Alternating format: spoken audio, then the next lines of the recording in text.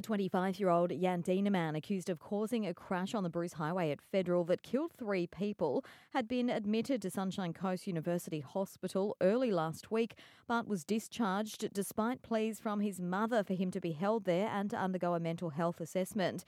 The health minister confirming an official complaint has been made and a clinical review is now underway. It'll be alleged the 25-year-old stole a vehicle at Knife Point in Gympie last Thursday and was driving the same vehicle in the early hours of Friday morning when he allegedly rammed another SUV, causing it to drive into the path of another vehicle. Detectives are treating it as a suspected domestic violence homicide. Police are seeking urgent assistance to help them locate a 17-year-old girl who was last seen by her family on Saturday in Maroochydore.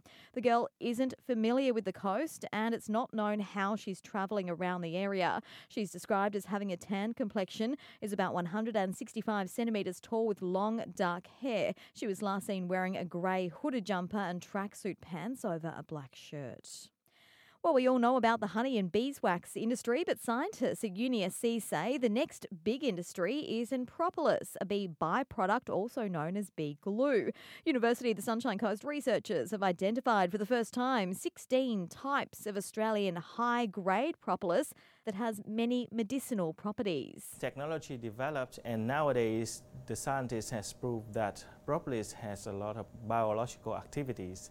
And they found that is a good source for humans to use to treat or prevent the disease.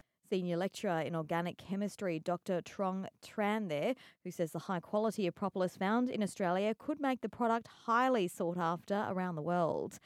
And in sport, at the World Aquatics Championships in Japan overnight, Aussie swimming superstar Ariarne Titmus broke a world record. The 22-year-old smashed the women's 400-metre freestyle, while Maroochydore Surf Lifesaving Club's Sam Short took out victory in the men's event. The 19-year-old was locked in a battle in the final lap of the 400 freestyle before touching the wall in first place by just 0.02 of a second. Short is the 5th Australian to win the event at the World Championships.